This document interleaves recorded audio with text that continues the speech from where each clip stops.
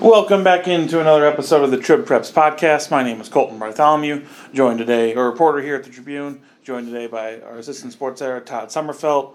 We're going to be doing a little short one today, a little slow on the prep action this week, just with the seasons kind of in between here with winter and spring, but that's going to be kind of the focus of today's podcast, wrapping up the winter season and then kind of looking ahead a little bit to spring and what we got coming up. But one of the big things here at the Tribune for us when the season changes over is getting our All-Tribune teams out. It used to be called the All-Area teams, All-Tribune team, whatever you want to call it. But and that's really a big process. That's really what takes up the time in between the two seasons. There's not too much overlap between that winter season and the spring here. So we had track meets during state basketball. That's true. So, yeah, you're right. So there's no overlap. little overlap, yeah, true. But when you have this many good players and this many just accomplishments throughout a winter season, which really is the longest season. We forget every year. It seems like just we started playing basketball in late October, early November, and then it goes to mid-March when they're finally done. Yeah, we're back to Thanksgiving time and basketball was getting rolling. I still remember the Aquinas girls basketball team up in the cities and beating Dowling and De La Salle and as kind of like the first big things that happened in the winter, and now we finally wrapped it up. Right. So what that means in the coming weeks here, we're going to be having our All-Tribune wrestling team, All-Tribune girls basketball team, and All-Tribune boys basketball teams coming out. Wrestling is going to come out on March 31st in print and online. Girls basketball will be April 6th, and then boys basketball on April 7th. And we did this a little bit when it was football back on the high school football show in the fall, but we want to talk to you people about just the process that we go through when picking these teams, because it is a process. There's a lot of thought that goes into it, and Todd, you've been doing this for a long time. You know pretty much all the area coaches on a pretty good basis. Just what are some of the things that go into when you sit down and start trying to hammer out who gets on what team and how the teams shake out? Well, they're all a little different. The hardest one is probably wrestling. Because you have to look at so much head-to-head stuff, and something could be determined at the Toma Scramble early in the season or at Sparta Invitational late in the season. Because what we try to do with those is we do a first team, a second team, honorable mention. You want to get the right guys in the right spots, and sometimes it's a little surprising. You see people have a great year, but you go back and look, and he went head-to-head with this guy and lost the match, and some people forget about that. So a lot of it's, checking every corner and seeing who beat who, when, and where, that kind of thing. So I think last year we had one. The battle for second team came down to I think it was opponent's winning percentage, and it was by less than 1 percentage point. Jeez. You want to get, like I said, you want to get the right people there. Basketball's a little different. We do our 10-person first team and then do some honorable mention. We used to do teams of 5. We changed a few years ago because sometimes it was easy to come up with that group of 5. Sometimes it was, 7's as good as 5. Exactly, yeah. How do we take this person off, take that person off? So we've kind of taken, I kind of like the 5-player teams better, but I think this is kind of better the team, in my opinion, and we've done that for the last few years. And you get all this stuff from coaches, in addition to what we see throughout the season. You talked about it being a long season. We saw a lot of things happen, so we want to use those to try and come up with these teams too. But we do send questionnaires out to coaches and seek get as much input as they'll give for these teams too. And a lot of times with the wrestling, some of the coaches will point out some of those head-to-head. Sometimes you're left hunting for stuff. As great as track is, and all the other resources we have to keep the track of this stuff, it's just not always on. Not everybody's records are always completely up to date, or they may miss one or two. Or you're just going through by state, saying, all right, who do you wrestle here? Who do you wrestle here? Sure. Basketball wise, you get a chance to see the teams play against each other and see how Johnny Davis did in their games against Onalaska, how Tyrell Stutley did in those same games. Lexi Donarski, how did she do for Aquinas against the top teams? That kind of thing. So we're putting all of it together in terms of everything that we've seen and anything that the coaches are willing to offer up too. Some offer up a lot more, and right. some don't have much interest in being part of it. Sometimes that gets reflected just because we don't have as much to go on. Right. In these teams, if someone says, well, I think this person got slighted, maybe we didn't get much input from anybody about that player, and sometimes that tells the story. If we have, every coach from a conference submit something and don't say anything about one particular player, well, there's something to it. Sometimes, like I said, we get coaches that don't submit anything. Yeah. So it's a little frustrating. So then we're left on our own to try and figure out, all right, where does this person belong? So, but yes, very long process, but we'll get it done in the next couple of weeks. And I think you said it well there, Todd, but just that input from coaches, because you mentioned we go out during the busy basketball games or game weeks and other things, we were probably at 3 to 4 games at minimum a week. We saw a lot of teams, try to see as many of the best players that we could see play.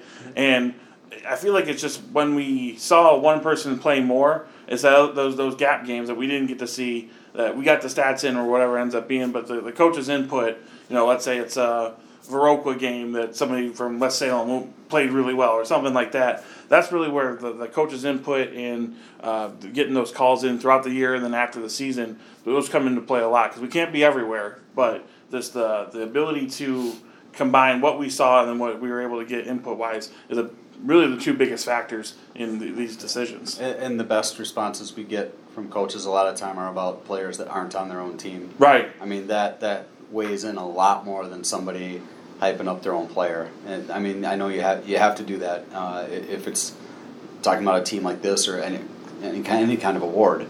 You go to all conference teams, you fight for your players. But if you have a coach from Team B really talking up another player from Team A, man, that means a lot. It does, especially when they play each other. Yeah, and I wish more coaches would take a few minutes and really point those kids out too. Like I said, just because it means a lot coming from them. So let's dive into wrestling just a touch here. When you have a state champion over in Minnesota, obviously he's going to be right at the top of the list, possible wrestler of the year, possible first teamer, all those type of things. But what are some of the factors that you try to compile when you're hammering out, some of these great records we saw all year, like 40-5, 40-6, all that type of stuff, when you put together those teams? Well, I go really heavy on head-to-head. Makes sense. But when you're looking at a possible wrestler of the year, yeah, you're looking at who had the best season. When you have guys like Kyle Kavanaugh, undefeated state champion in Minnesota, it's hard to overlook that in terms of what plus he had such a great career. Caledonia, 3-time finalist, and really did some great things over there. Plus played football, right? And obviously had a little success there with Caledonia. But Kalen Yan had a great year for Holman. Julian Perney had a great year for the Melman GET team, and again a great career. Both those guys, you're looking at great careers, multiple state appearances. Perney, 2-time runner-up, right? And then you just kind of have to weigh how much of a challenge there was to each of them. I know in the past, we've talked about it as a staff when we get ready for the things, and I always say it's hard for me to hold anything back from undefeated state champions, whether it's a team or an individual. What more can you ask for? Yeah. When we're talking coaches of the year, Carl Frichte always comes up. He was, and we try to spread that around, but and I know Carl doesn't care. He doesn't care if he's ever coach of the year. But we don't take what he does for granted. And when you look at a football team going out or a basketball team going undefeated and winning a championship, I mean, what more can you ask of that? What more can they do to get that award? Right. And if they don't get it then, when are they going to get it? Right. We heard it from a lot of people. We had Dave Donarski was our girls basketball coach of the year last year. They undefeated, won a championship, played a great non-conference schedule. We had people that thought other coaches were worthy. But again, what more can you ask for him to go out and do? I mean, he really challenged his team. They won their games. And they went out and won state again this year.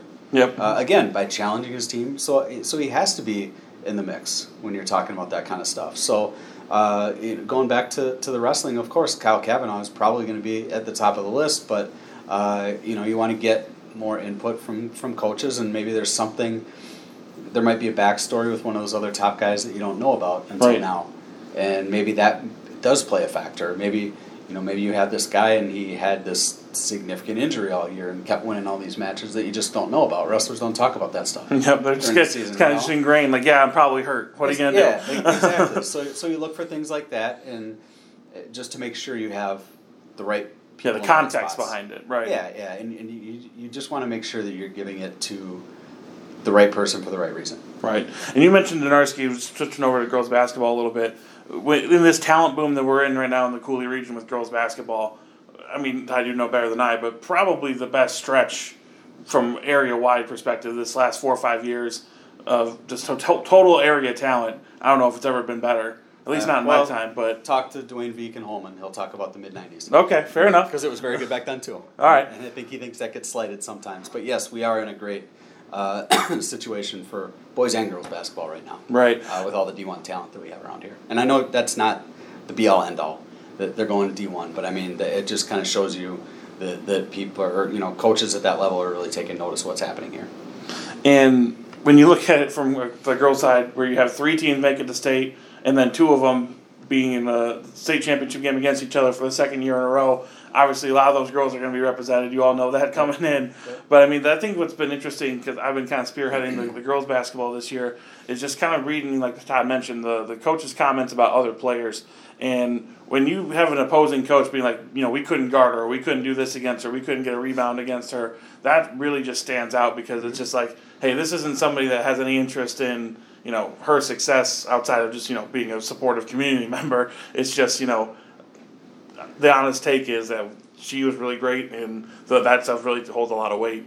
And the hard thing is, and I think this is an example that'll go back to what I said about going a 10-player first team, is what do you do when you have a Melrose Mindoro and all that talent all over the floor? It's game in, game out, you're not sure which is going to be the one. And a lot of times it isn't one that dominates. No, yeah, it's 2 or 3. 12 or 13 points. Yeah. And what do you do with them? Emily Herzberg and Misa Byam and Erica Simmons, it's out now. They were all honorable mention for APL State. Lexi Donarski was a first-teamer for that, which means she was among the top 5. Lexi Wagner was on the 4th team, puts her in the top 20.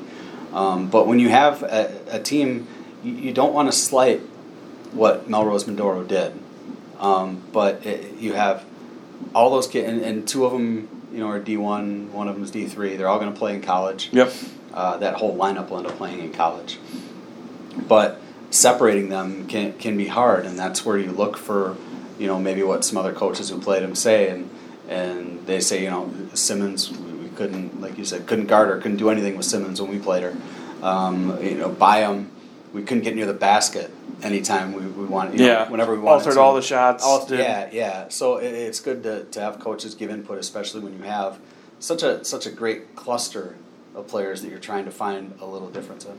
Absolutely. So make sure you're watching out for that on April 6th. And then talking about the boys a little bit, when you have Central and Bangor making return trips to state, they're going to be represented pretty well. But I think that when we get to the boys in a week here, there's going to be some strong cases made. I think that's going to be one of the tougher 10s, like that 10 cutoff, where I think we know pretty well that 5-6 range of the top 5 or 6 in the area, but that 8 to 10 spots, those are going to be tough. Because I think there's going to be some honorable mentions when we get down to it that could make a case for that first team. And I think this might be a year where people are going to look at it and say, wow, it's really heavier skewed toward this, because I think we had some good players in the Cooley. Sure. But this wasn't a typical year in the Cooley where it's like, boy, you got this guy, this guy, this guy, this guy.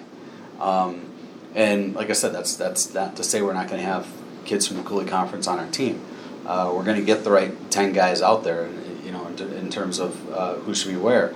But with the MVC was really dominant, especially with Alaskan Central, of course. With that, Caledonia had another great year, almost making it to state again. Prairie du Chien had it. Same with the girls. Prairie du Chien had a great year, boys and girls, and that's a team that's hard for us to see. And that's the other thing about this when you're getting this together is you have all the core schools. We still want everybody to be involved with this, but it's kind of hard to get great reads on the Prairie du Chienes, on the Houstons, and teams like that who, if you're a team in the MVC, you're not going to say a whole lot about a Houston kid because you didn't see them. Right. If you're a Houston coach, we certainly understand you're not talking up other players because you didn't play any of them. Sure. So I expect the Houstons and Prairie du Chienes and to hype up their players and maybe not say as much about the others because unless they saw them. I mean, if they saw them, great. But there's just basketball season is busy for everybody, and you're not just going out and watching games. Yeah, as a coach, you might scout, you might do whatever you have to, but you're not going to play that team. You're not going to spend your time watching it. As a coach, it's not like, well, let's just go watch this game after practice tonight. Yeah, you got enough game nights and all that to worry about. But we want everyone that we send out nomination forms to nominate players and tell us about your players at Houston and Prairie du Chien and Blair Taylor, Melrose, of course, that kind of stuff too. And some of them we have, like I said, some we have better grips on, some than others. But we really need coaches to help fill in some of the blanks with the fringe stuff. Absolutely. So make sure, coaches, if you have that email from Todd, take some time with it. Take 5-10 minutes. Think about some of your own players and then some opposing players and send it back. But that's going to wrap it up for the show today. Make sure you're looking on lacrossetribune.com. We had some good stuff kind of previewing some of the spring sports. The Malatech triplets over on Alaska Track really kind of refocus their training this winter and this offseason to really hopefully have a big track season for them. Same with Jamar Davis over at Central, a sprinter. Really great football player we saw in the fall, but has some high goals here in the track season. Mm-hmm. And then Todd was over at Alaska Softball, team that's trying to go for the third straight MVC title.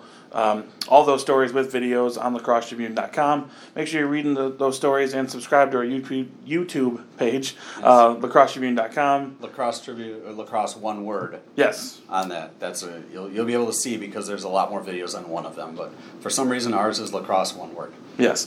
And then make sure you're checking out videos that are just on the story pages on lacrossetribune.com.